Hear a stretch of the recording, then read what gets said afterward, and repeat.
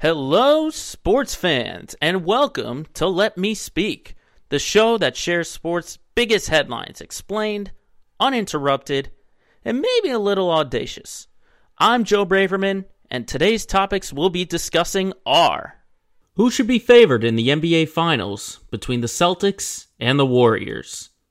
Plus, a preview of the conference finals and the Stanley Cup playoffs. And a dive into the drama between Nick Saban and Jimbo Fisher. It's episode 75 of Let Me Speak, and it starts right now.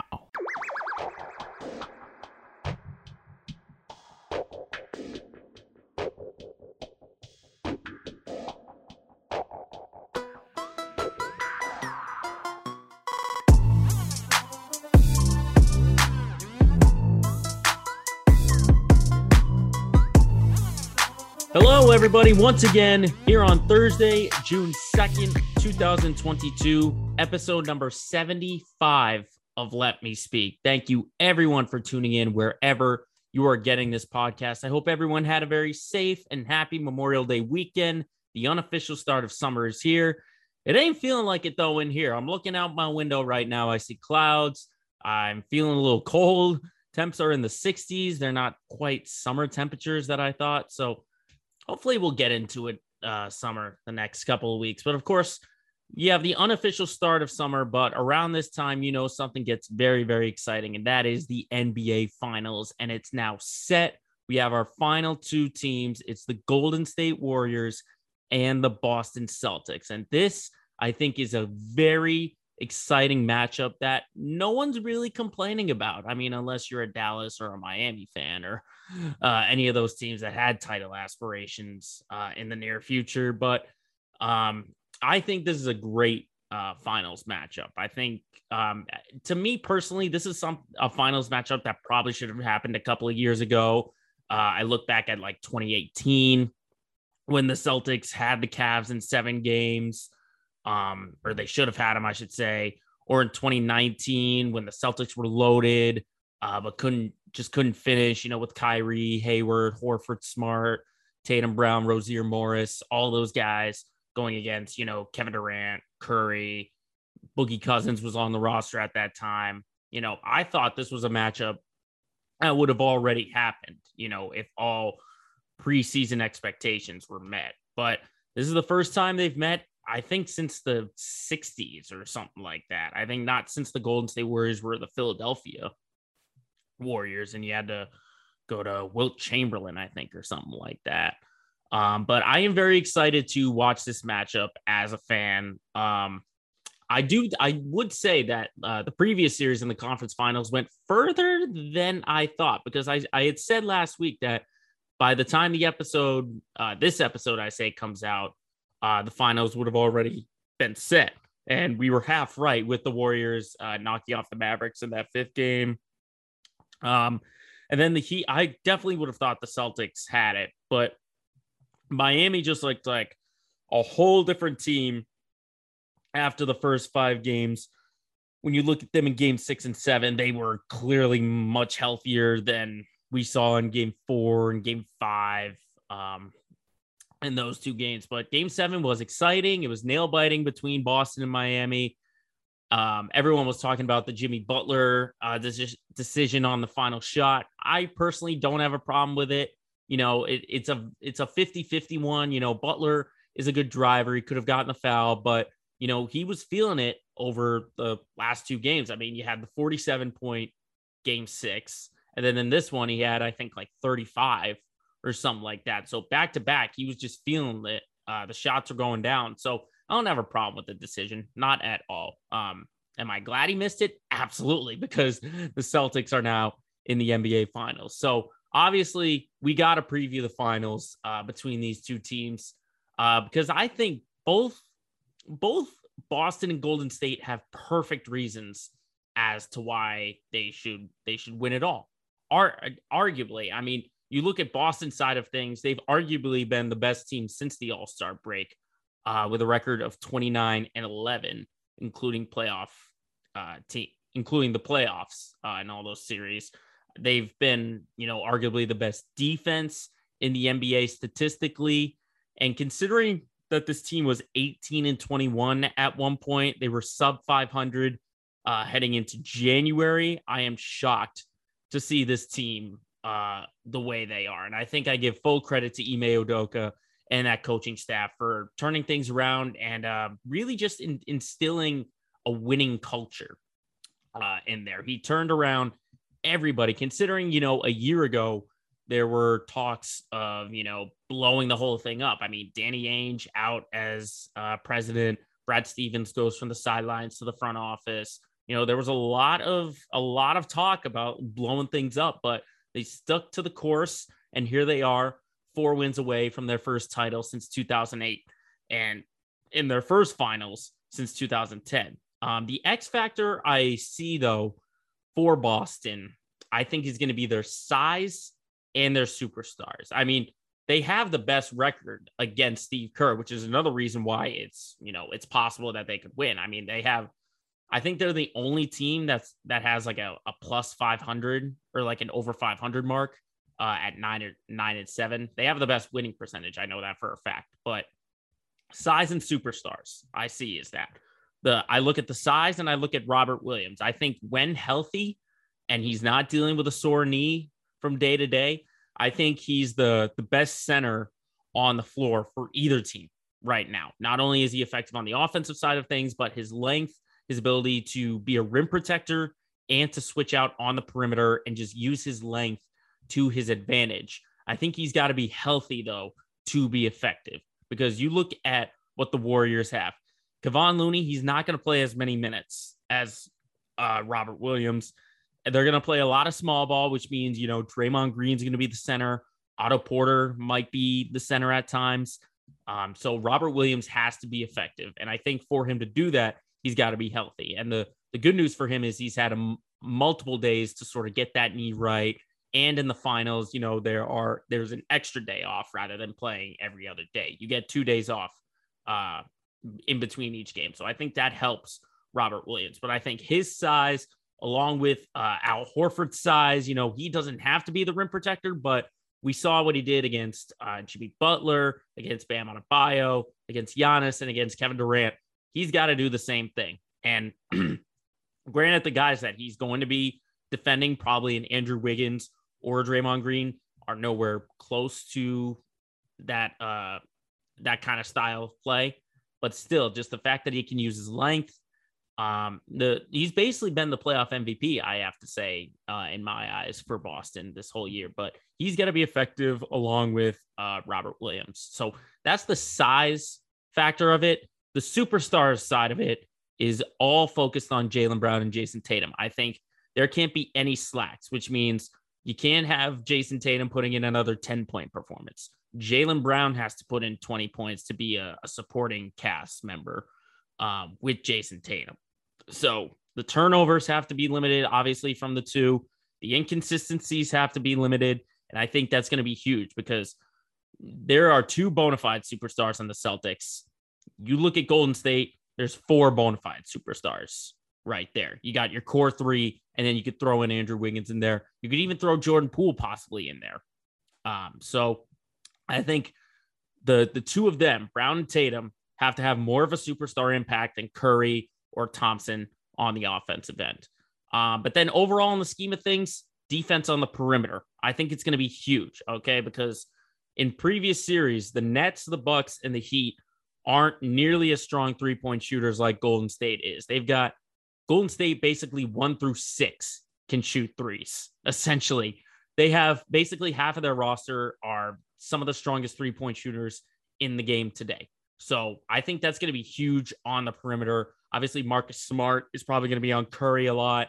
Probably going to see Grant Williams. He might have to go into the perimeter time and again, but I think perimeter defense is going to be absolutely huge for Boston. And that's some of the reasons I could see the Celtics winning. Now, the reason I could see Golden State winning their championship again is that they can lean on experience when compared to Boston. I mean, this is their 6th finals in the last 8 seasons. That's unbelievable. I like to compare it. They're basically the modern day Chicago Bulls. Granted, they haven't won as much as the Chicago Bulls back in the Michael Jordan, Scottie Pippen era. But they're still, when you're looking at sort of modern NBA dynasties, this is definitely one, even though they've only won 3 times. That's 3 more than most franchises in the last 50 years or so. But I think the factors for Golden State is they've got to win on the rebounds. I think rebounding is going to be absolutely huge because, like I said, they don't have the size and the length on both ends of the floor that Boston has. They don't have a Robert Williams or an Al Horford, but they just got to be really good on the rebounds. And I think, Draymond Green can do that. And he can be a playmaker, but I think there's got to be more guys out there. I think Wiggins has to crash the boards. I think Thompson has to crash the boards. I think if they win the rebounding battle, I think that's going to be huge, especially they got to limit the offensive rebounds for the Celtics. I think that will be very important because second chance points we saw in the Miami series against Boston, that bit them in the butt, the Celtics. So we saw how close Miami made it when they were rebounding extremely well. So I think if Golden State can do that, then they'll have a really strong chance. But the most important thing I see is just the depth. I think depth is going to be huge. And I look at, I mentioned Green as a playmaker, but the 4 biggest offensive weapons that Golden State has, Stephen Curry, Klay Thompson, Jordan Poole, Andrew Wiggins, they all got to be working together. And I think they've got to have really strong offensive games because we know Curry can get hot. We know Klay Thompson can get hot. But what happens when those two have some tricky games? If they're not shooting like we know that they can shoot, that means Jordan Poole's got to come in off the bench and be the strongest 6th man out there on the floor. That means Andrew Wiggins has to continue to attack the basket and be sort of that X factor. Because what happens when Steph Curry starts making shots and Thompson starts making shots? That means defenses are going to put all eyes on them. That's going to open the door for all these other weapons to come in. That means Poole's got to be ready to shoot and score. Wiggins has to be ready to shoot and score. So I think all of them working together, and I think Steve Kerr has done a great job with this team, with all the bits and pieces. They've still got their core, but everyone else buying in. I think he puts together really great teams. So I think Golden State can do that. The question is, will they be able to do that? That's the question, because this is a tough defense that they got to get past. It's going to be nowhere near what they saw against the Nuggets, against the Grizzlies, or against the Mavericks. This is by far their toughest test of the playoffs. Now, for an overall prediction, going into the series, I mean, the obvious choice in my eyes would be Boston because I live in the state and I root for the team. I've been rooting for them all season long. So my heart is saying Boston, but something about my gut says that Golden State's just going to find a way to pull this out just because of the championship experience. And I don't want to knock Boston because I think they've been in really, really tight games. And in the core of Smart, Tatum, Brown, Horford, they've got experience in tough games, in conference finals, do or die kind of games. But this is the finals. The finals are a whole another level. I'll definitely be rooting for the Celtics to win. Don't get me wrong. I'll be rooting for them to win, but something about my gut tells me that Golden State's going to find a way to win this game. They're well rested after missing the playoffs the last 2 years. Just something about it says Golden State's going to win it to me. And I think it's going to be a 7-game series. That's what I think. Just looking at also Boston in previous series, they don't lose after they've lost. So I think game 1's going to be huge tonight. If Golden State wins game 1, then they would probably be favored, at least in my eyes, to win the championship. But don't get me wrong, for all the listeners from Boston out there, I'm still rooting for the Celtics, but just something about my gut tells me that Golden State's going to find a way to win this championship. And I think they're going to do it in 7 games. I think it's a 7-game series, and I think Golden State finds a way to come out on top. But regardless of what happens, gut tells me Golden State, heart tells me Boston. Regardless, I am looking forward to a very entertaining finals matchup between the Warriors and the Celtics.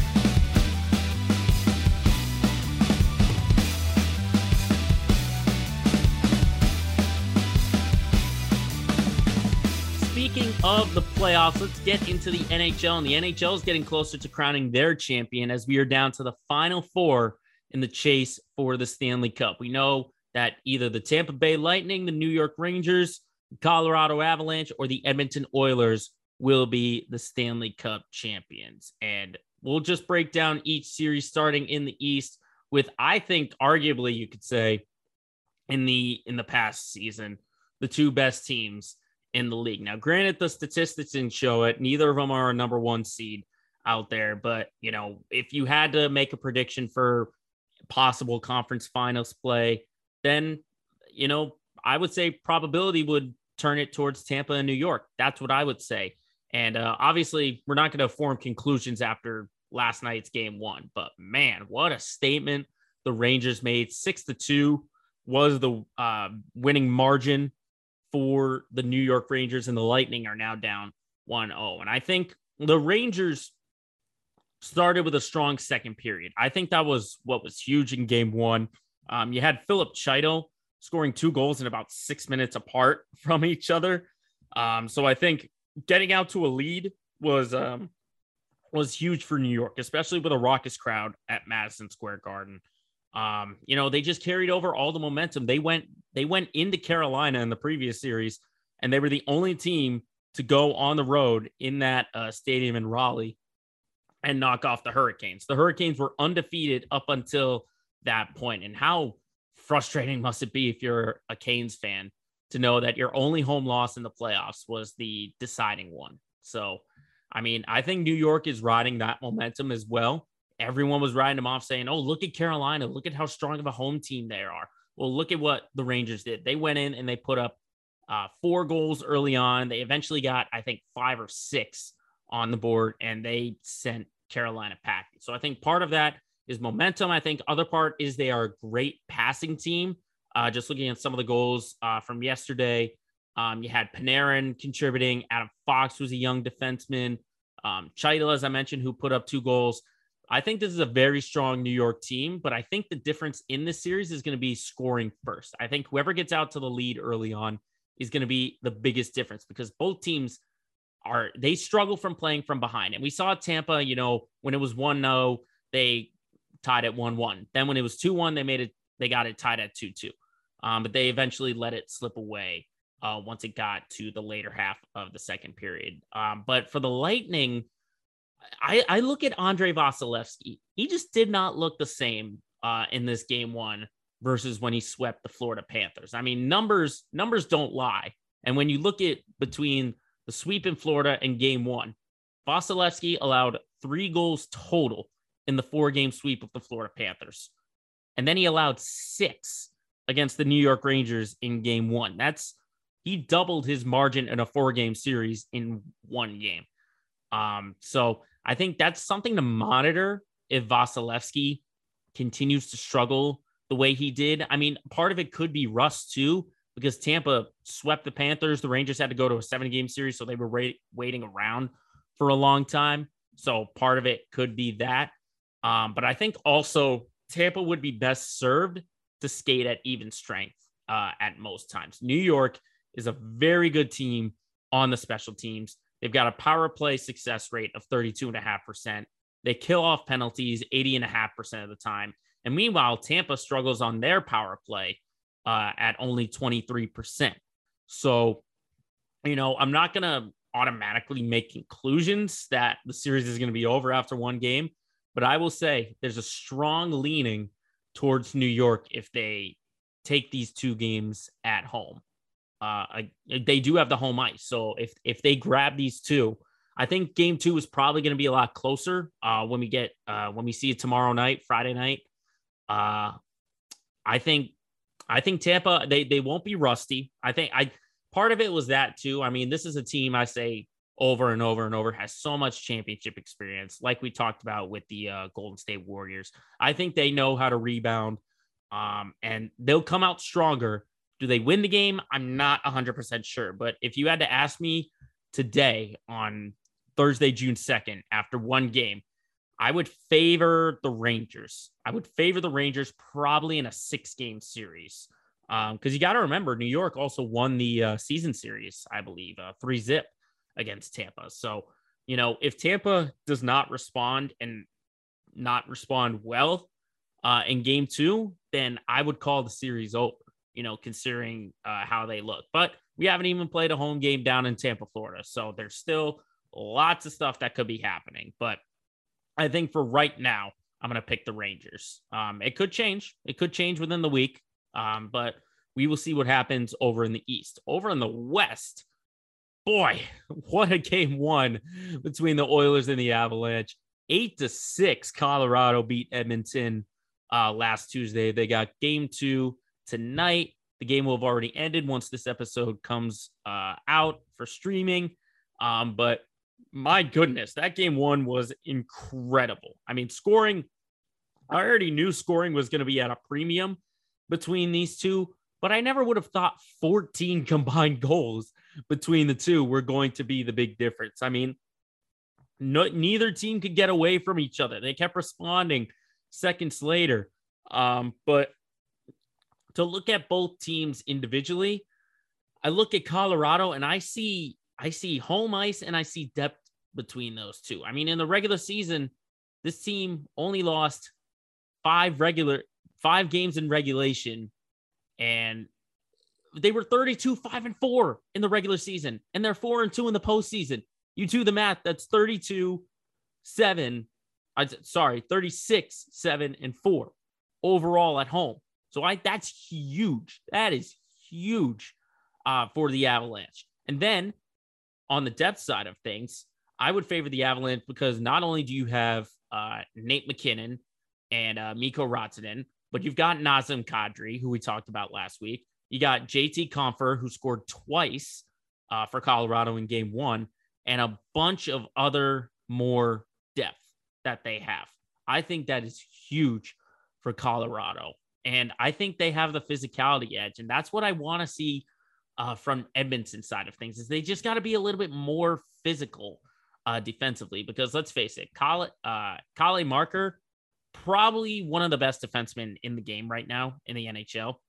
Not only does he pass well, he scores, and he's physical out there. You look at Edmonton's line of defensemen, there's no one I don't think can really match him individually. So I think they just have to match the physicality. And obviously they're a great passing team. They're able to score at a premium, and they just have a lot of speed offensively. But for Edmonton, I think, we talk about it all the time with Connor McDavid and Leon Draisaitl. Evander Kane has played great, but who else is there?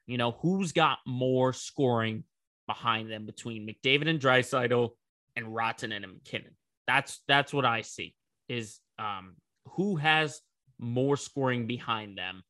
And if you ask me, the depth, as I said, goes on Colorado's side. Colorado has Rantanen and McKinnon. I say Colorado has to be the favorite. They have to be the favorite. Just looking at all the scoring depth that they have, and they have a strong impact defenseman like Makar. So I would favor Colorado on this side of things. Sorry, all you Edmonton fans out there, or Canadian fans in general. You're going to have to wait a little longer, at least in my eyes, to see a Canadian team win the Stanley Cup. Sorry about that. But, I just think Colorado has been so strong all year long. They've got strong defense. They're not that's another thing. As I said, Makar can score. Who else on defense for Edmonton can score, at a premium level, I should say. I don't see it. I don't see it on the Oilers side of things. So I'm going to favor the Avalanche. I think they get it done in 6. That's what I am expecting, is that Colorado finishes off Edmonton in 6 games. But I think it's going to be a very exciting series. If you like offense and you like scoring, you like a lot of goals, this is the game for you. This is the series for you. Keep your eyes peeled on this series. But all we know is that between these 4 teams, the race for the Stanley Cup is about to get that more exciting.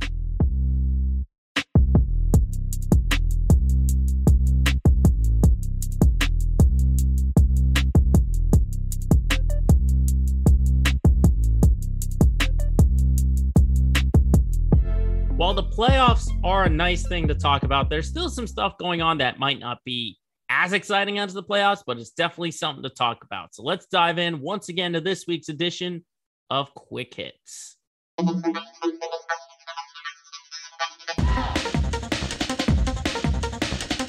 And we start in the college game. This is a story that's been going on for weeks now. Yeah, Nick Saban and Jimbo Fisher continuing their beef, even though they're, quote, moving on. Now, for those of you that have been living in a cave and have no idea about this story, Nick Saban was at a press conference, or I think it was like a town hall, open forum, or something like that. And he called out the name, image, and likeness situation. And he said, he singled out Jimbo Fisher, saying that he bought every player at Texas A&M, and that led to Fisher getting up to the mic at a press conference and with an impassioned speech, basically saying, oh, the king is getting knocked off his throne, and that's why he's making it back. And it was just pure chaos, and now it's gotten updated this past week with Nick Saban walking back his comments, saying he has no issues with Jimbo, and that he didn't say anybody did anything wrong. And then you got Jimbo Fisher saying he's moving forward, focusing about growing the sport.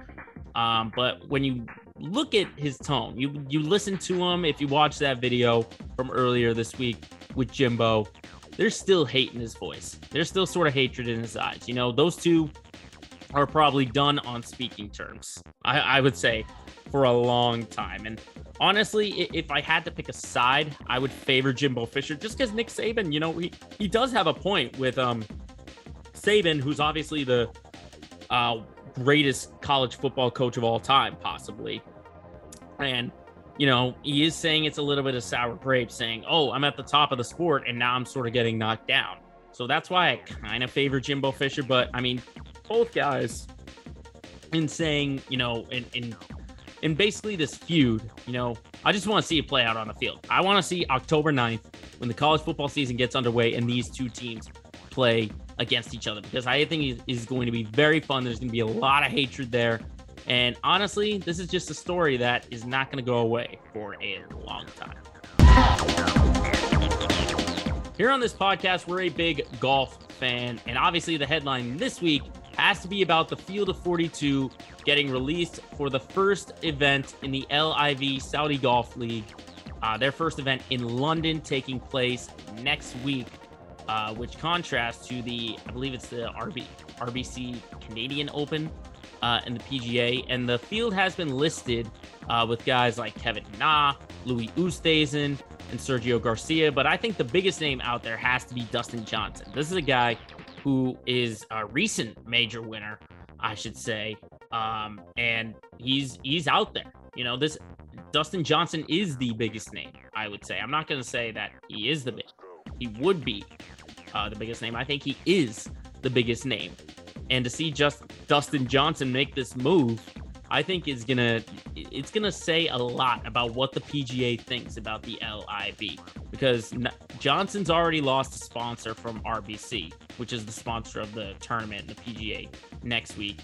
And we've heard already from the commissioner of the PGA, Jay Monahan, he's already reiterated his position, saying about players who play in the Saudi League are going to get fined, suspended, or banned. Now, I got it when Monahan said that, this was like a threat or something like that. I hope he doesn't go through with the point of banning players, because, I mean, come on. When I know the PGA still has guys like Tiger and Rory and DeChambeau and Koepka and all these guys, but these are still some names that get eyes in there. People go to Dustin Johnson because he's a really good player. People go to Sergio Garcia to see him cuss out another rules official. So I'm hoping it goes the length of just being suspended maybe for a few months. I'm hoping players don't get banned, because let's be honest. At this moment right now, I don't see LIV as a strong contender to the PGA. But if it were to get stronger and stronger, if you're banning all these players, that means it's just going to go downhill for the PGA. In the world of baseball, we have to talk about the incident last week between Tommy Pham of the Reds and Joc Pederson of the Giants. So Tommy Pham confronted Joc Pederson And I think this was over the weekend when the Reds were playing the Giants. And Tommy Pham took a swipe and hit Jock Peterson, and he was suspended 3 games. Why was he suspended? Because it was over fantasy football. Fantasy football, Tommy Pham decides to hit a guy. And apparently the story was that Peterson was accused of cheating by using the IR spot to open up a roster spot or something like that. Now, I'm going to share like a little story, and I'll try and make it brief. That this past year in my fantasy football league at one of my jobs, I was in the championship with another guy, and someone on another team had released Russell Wilson into free agency. And sure enough, the other guy who I was playing didn't have a quarterback for that time. I think I'm forgetting who it was out there. I do remember it was Kirk Cousins. He had tested positive for COVID, so he was without a quarterback. And what does he see? He sees Russell Wilson out there in the open market released, and he picks him up, and he almost beats me. Luckily, he didn't, and I became fantasy football champ. But that situation is something I don't result to hitting him. I wouldn't hit the guy who released Russell Wilson. I would just confront him. You know, I've been in somewhat the same scenario as Tommy Pham, but I'd never result to hitting someone over that scenario. So Tommy Pham is just, you know, he served his suspension already, but it's something that, you know, it could have been a candidate for LOL moment of the week, if you ask me. But to see a baseball player hit another guy over fantasy football, or not just baseball, but just another guy in general hitting a guy over fantasy football, that's just crazy. The story in the NBA has been about the finals, but off the court, we have one of our head coaching vacancies being filled. That is the vacancy of the Los Angeles Lakers, and the name Darvin Ham, the assistant from the Milwaukee Bucks, is going to be the new head coach of the Lakers. And I want to say congratulations to Darvin Ham for getting at least 2 years as the head coach of the Los Angeles Lakers. He's got 2 years max right now. I mean, come on. That's just the LeBron James story side of things, okay? That's why he's only got 2 years. That's just the history of head coaches of LeBron James outside of Eric Spoelstra. You know, guys do not last long when the guy named LeBron James is on your roster. And you know what's going to happen. The Lakers, if they're going to stink, they're going to blame it on the coach. You know, at least management is going to blame it on the coach. But the roster is just a mess. They've got guys that play styles just don't work well with each other, and they're all old, and they've got to get younger. I appreciate Darvin Ham for wanting to get a head coaching role, but the Lakers is not the one to do it, because you are basically walking into a pit of fire. You're in a ring of fire with everything swirling around you. You're gonna get engulfed in the flames if you continue to lose. So Darvin Ham, I pray that things work out so you can sustain your position as head coach. And then lastly, in the world of NFL, obviously we got mini camps coming. I talked about voluntary OTAs, which is nothing to panic over. Some of your favorite players aren't there. But off the field, Aaron Donald is making the headlines after his appearance on the I Am Athlete podcast. I mean, there's been talks ever since the Super Bowl about getting an extension. He could say he wants to retire, but he has said on that podcast that he's at peace. He said that in quotes, at peace with his career, and that he would be perfectly fine retiring if he did not get a new deal with the LA Rams. Now, if you're asking me, this sounds like a leverage sort of thing. This is kind of, you know, looking at the Rams saying, listen, you don't make me the highest paid defensive player, I'm going to retire. So you got to figure things out. Now, I don't think there's any, like, you know, beef or anything like that. I don't think Donald's going to miss any time. He's not going to hold out of minicamp or something like that. Because he's already a multiple-time defensive player of the year. He's already a Super Bowl champ. He's going to the Hall of Fame. And, you know, when you look at the numbers, he's only a few $1 million short of TJ Watt for being the highest paid defensive player. They can find a way to make him the highest paid. So I don't think there's any like bad blood between Sean McVay and Aaron Donald, anything like that.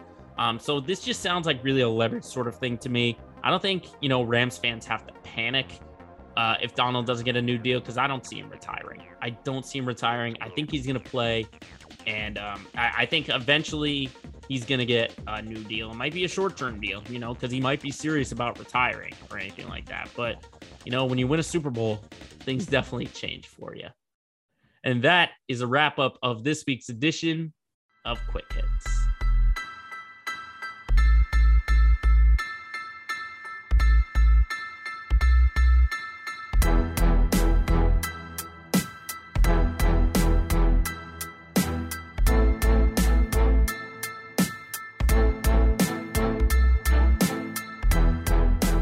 As always, we get into our Let's Get Local segment of the week. And this is a very exciting time, not just for the city, but for this podcast. I've been teasing it for weeks and weeks that we got a special bonus episode coming out. Well, I can now reveal that this bonus episode is going to be released Saturday. So that is Saturday, June 4th.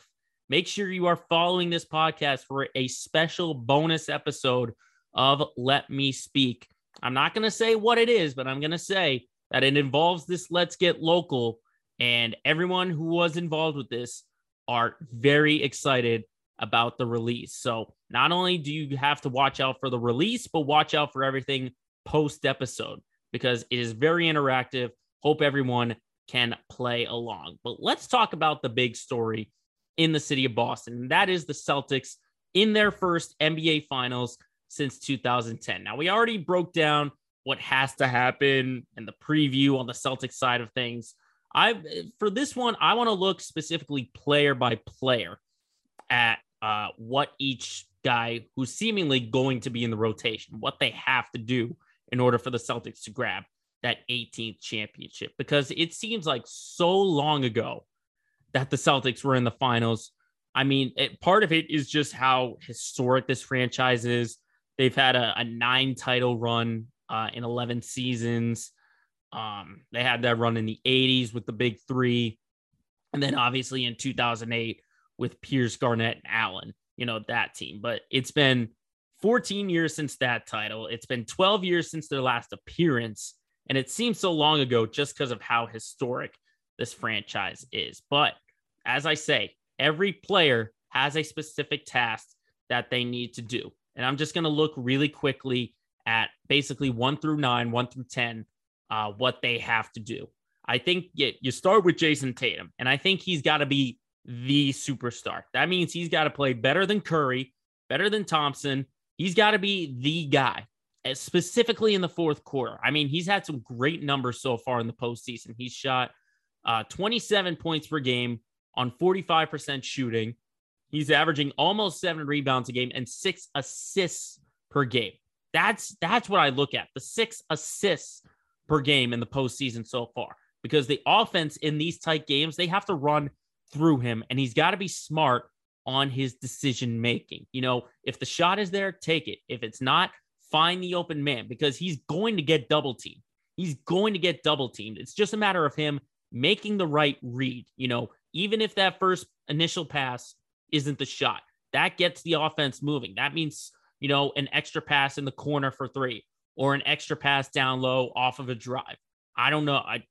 Stuff like that has to be huge for Jason Tatum. The offense has to run through him. It can't be like in Game 7 when you see Marcus Smart taking the final 5 shots in that game for the Celtics. It's got to be much more than that. It's got to be Jason Tatum's team in the fourth quarter. But he does have a second star, and I think Jaylen Brown has to be that second star because, like Tatum, he's been a little inconsistent in this playoffs in terms of, Tatum's had a 10-point game and he's had a lot of turnovers. I think you look at the turnovers, he's got to be smart with that, driving to the basket. He can't be, he's a good finisher at the rim in traffic, but in terms of driving to the basket, when you see him drive into the middle and he gets into the paint, there were a bunch of hands for Miami that were just swatting the ball away, and the turnovers were starting to pile up on each other. So I think Brown just has to be smart on that, driving to the basket, knowing that the drive or the shot isn't there. If he's guarded one-on-one, as long as a help defender isn't flashing for Golden State, then it's a smart play. But I think he's got to be the second leading scorer. I think he's got to be that second star. When you see Tatum struggling, he's got to come through and he's got to be leading the way. Sometimes it's just one of those nights. And if it is one of those nights, then Brown has to get through. He has to get through. Arguably, you could say the third star on this team, Marcus Smart. I think he's got to be huge. I think obviously we know what he can do defensively. We know that he's going to be on Steph Curry. He sometimes might switch onto Green or onto Klay Thompson. But I just see decision-making for the point guard. That's what I see from Marcus Smart, because I know we know what he can do defensively. We know that, he said himself that his ankle feels healthy. So we know he's going to be, even if he's not at 100%, he's still going to play like he's at 100%, and he's going to leave it all out there. No doubt about it. But it's the decision-making that's going to be huge. And similar to Tatum in the fourth quarter, he's got to be smart and realize that the offense does not revolve around him, or it can't revolve around him. Where was the ball movement and all of that? He just kept taking shot after shot instead of, milking the clock. That's what Smart's got to do. He's got to be strong on the perimeter defensively, and he's got to be smart on the offensive side of things with decision-making. That's what I see on Marcus's side of things. And I think he could be a huge impact. And I think he's going to be probably the biggest player scoring wise that's going to make a big difference. But the same thing with Al Horford, though. He's basically like a bigger version of Smart in terms of what he has to do. I think he's got to knock down his open threes like we saw in the Milwaukee series. He's got to nail the shots when he has to. And I think he's got to be a presence down low, because he's not going to be the biggest guy in this series. He's not even the biggest guy on his team. But considering the Warriors play small ball, they're probably going to use Horford as their small ball center. And that just means he's got to get in the post and he's got to nail those shots in the paint. He's got to be strong defensively. We've seen he's probably going to get switched out on a Klay Thompson or Jordan Poole. So he's going to be strong defensively on that side of things. And plus, with the extra day's rest, that old 35-year-old body of his can get rejuvenated, especially with the schedule working the way it is, just like I talked about. Same thing with Robert Williams is he can get his knee hopefully right. And similar to Horford, he's just got to be a rim protector. He's got to be that rim protector, because the Warriors don't have a rim protector. They don't have size down low. So if Williams can impact the game in that kind of way, then the Celtics will have a huge advantage if Robert Williams can be a huge factor under the basket, not just in defense being a rim protector, but catching the lobs, rebounding. I think that's going to be huge. Absolutely huge. But that's the starting five of things. How about off the bench? Obviously, Grant Williams is going to be huge. Similar to Horford, the Warriors are going to look for that switch. They're going to try and get him on Curry or him on Thompson or even on Jordan Poole from time and again. So it's just going to be a different style of defense that he's going to have to play. And then similar to Horford, he's got to nail his open shots, whether that's, driving the basket or hitting corner threes. We're not looking for a 27-point game like we saw in Game 7 against Milwaukee, but just being a big enough factor where defenses are going to gravitate towards him. I think that's going to be absolutely huge for the team. And then I'd say for Derek White in that backup point guard position, listen, Brad Stevens brought him in from San Antonio to be a two-way player. And it took a little bit of time, but in that Miami series, we saw how big of a two-way player that Derek White can be. We know he's a good perimeter defender, but again, it's just offense for Derek White. And I look at it from an aggressive side of things. I'm not looking for him to take as many threes and to make as many threes. I just want to see him when he's got to come in for Marcus Smart. How does he play at the point guard position? And I think he attacked the basket really well against Miami last series. And I think if he just continues that, then I think this Celtics team has a good shot of having an advantage in this series. So Derek White has to be aggressive on offense. Elsewhere on the bench, you also got Peyton Pritchard, who's probably going to get some minutes. what I see for Pritchard is in that Miami series and in the Milwaukee series, you know, they were getting a lot of switches on him because he's probably not a strong defender. But we know that he can score. We know that for a fact. I just look at, you know, he's got to be that bulldog defensively. You know, he's going to be a guy who's not going to quit on the play.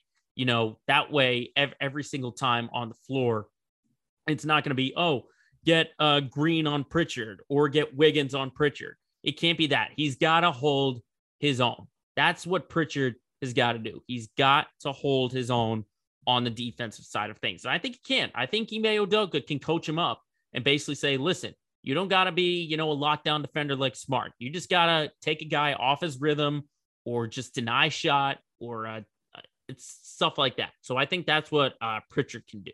That's what I think Peyton Pritchard can do. I'll even throw one more out there. I'll throw Daniel Theis there because I think he might get some minutes time and again if Williams, you know, if his knee flares up and he can't go as much. I think, you know, Theis, obviously the one thing that he has a label on is just committing fouls. You know, he's very twitchy with his hands. So he gets a lot of hand check fouls in there. He's just got to be big. Again, he's one of the bigger guys, or he's going to be one of the bigger guys out there on the floor. I think as long as he just hangs around the basket, you know, if the Warriors are giving him threes, he can't take it every single time. You know, if he wants 1 3-point shot, then that's fine by me. But again, he's just got to play big. He's got to use his size, you know, just be there on the extra pass when either Brown or Smart is driving to the basket and, you know, just be ready to finish at the rim. And then on the defensive side of things, just don't foul. Don't foul. Be careful because these Warriors love to bait you and draw you in that pump fake and the fouls. And Theis can be susceptible to that. So he's just got to be smart on that and not to foul. You know, if he's going to contest, don't, you know, jump into the guy. Just use your length and just contest. So I think 1 through 9, that's what I think is going to be huge for the Celtics team if they want a chance to win the NBA championship. And like I said, I'll be rooting for them. I will be rooting for them. And I'm hoping that they win. I really am hoping that they win, but it's like kind of a reverse, you know, sometimes use a reverse mind thing where if you pick one team, the other team will win. That's what I'm hoping will happen. So I'm really hoping that the Celtics have a strong showing out in the Bay Area, and 3 games will have already been in the books by the time we get into next week's episode. So we'll dive more into the NBA finals and what the Celtics have done next week. But there is another team still playing out there, and that's the Red Sox. You know, it's the Red Sox are just kind of sitting there like, what about us? What about us? We're playing, because normally at this time in recent years, it's only been the Red Sox who have been playing right now. But this is the first time in a while that the Red Sox are not the only team playing in Boston. And honestly, I think that's a blessing in disguise because no one's paying attention to how bad they're playing. I mean, they've gotten better, but they're still just, they're not there yet. And I think the next step for the Sox is just finding consistency, because we've seen what the offense can do. We saw them heat up incredibly a couple weeks ago against Seattle, including the walk-off by Franchi. But just in recent series, you know, the 5-game set with the Orioles and then this 2-game set with Cincinnati and Fenway.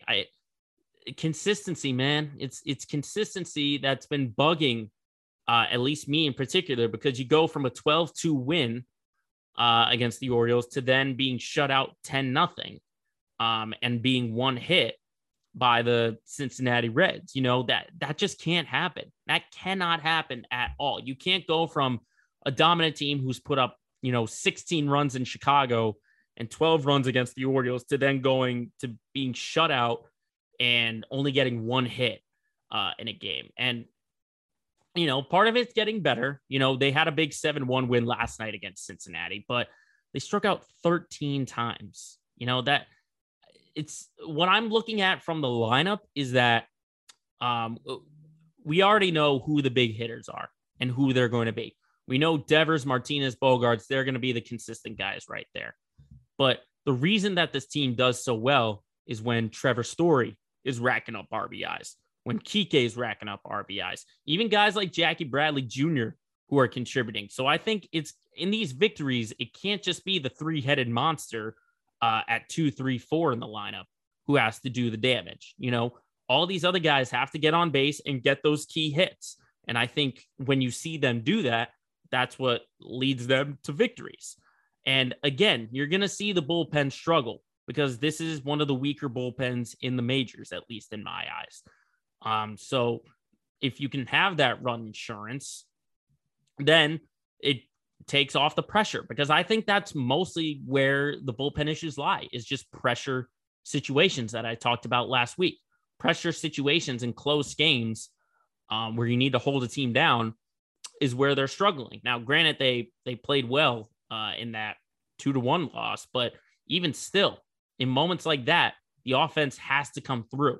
And when the offense comes through, that means the bullpen has to come through. So just finding consistency all throughout that roster is going to be huge, especially heading on to a 10-game road trip now out west. They're going to be in Oakland, LA against the Angels, and then Seattle. If they can get if they can go 6-4 or even 7-3 in that 10-game road trip, which is possible with the Angels struggling, the A's being garbage, and Seattle struggling as well. It's possible. It is possible.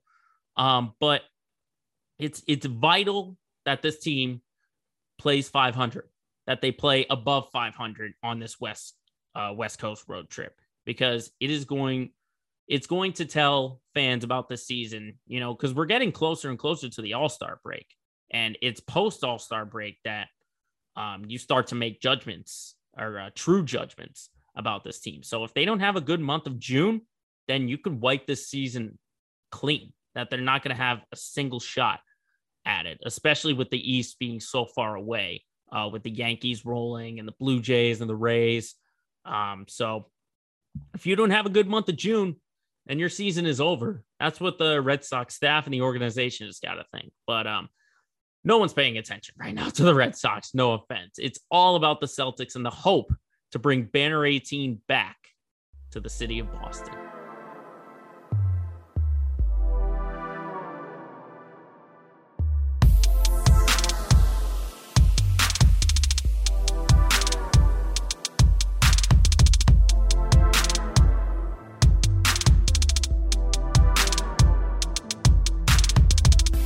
Lastly, as we always do, we look at our LOL moment of the week. And I'm not putting this on one specific moment or one specific player or person. I'm just putting it into a whole event. So the event that gets this week's LOL moment of the week is the match out in Las Vegas. So that means specifically the moment goes to Tom Brady, Aaron Rodgers, Pat Mahomes, Josh Allen, even Charles Barkley, who had a couple of moments right then and there. I put the whole match into one category as LOL moment of the week, because there were a lot of memorable moments, I would say, specifically the trash talking going on. And, it started out obviously with Barkley out in the booth saying like, man, I want to cut that ponytail and that man bun off of Aaron Rodgers. That's Barkley with those one-liners and stuff like that. he even threw shade at Shaq. He was like, "Oh, good thing being around Vegas, I don't be around that idiot Shaq." I mean, come on, that beef between those two, it's like two brothers fighting at each other. But the trash talking that got me were between the players in the event. Obviously, it was the team of Brady and Rodgers against the young guns of Mahomes and Allen. I mean, you had in the pre-match, you had Aaron Rodgers saying Patrick Mahomes was a TikToker. In the pregame press, you had Patrick Mahomes saying Josh Allen's biggest fear was a coin toss. I mean, geez. And then you had Josh Allen, who showed Tom Brady a golf ball that had that memorable picture from Tom Brady's combine back in 1999 on a golf ball. And then Brady returns the favor by showing the Lombardi trophy on one of his balls. And he says, Josh has never seen one of those. I mean, come on, just who doesn't love the match in my question. Now, I did say when the participants came out, I would have loved to have seen like a PGA guy, but obviously the schedule wouldn't have worked because, a couple weeks off the PGA, another RBC Canadian Open coming out, stuff like that. But regardless of who's in the match, it is must watch. It's must watch just from the entertainment side of things. And it's kind of good to see, these NFL quarterbacks in sort of a loose kind of state where they can have fun, but they can also be competitive as well. So to me, the match is always a must-watch event. Always a must-watch event. And sure enough, it was the old guys coming through with the victory. Aaron Rodgers with a huge birdie putt on that last hole. Rodgers and Brady, that just shows how much experience is so vital to see the young guys, Mahomes and Allen, who haven't been in the match, but Brady and Rodgers, who were in the match, get their victory. So, last year they were on opposite sides of things. Now they're working together as a team and they win the match. So the total events of the match between the trash talking, the play, the game-winning putt, it's the whole event of Capital One's The Match from Las Vegas has earned their spot into this week's LOL Moment of the Week.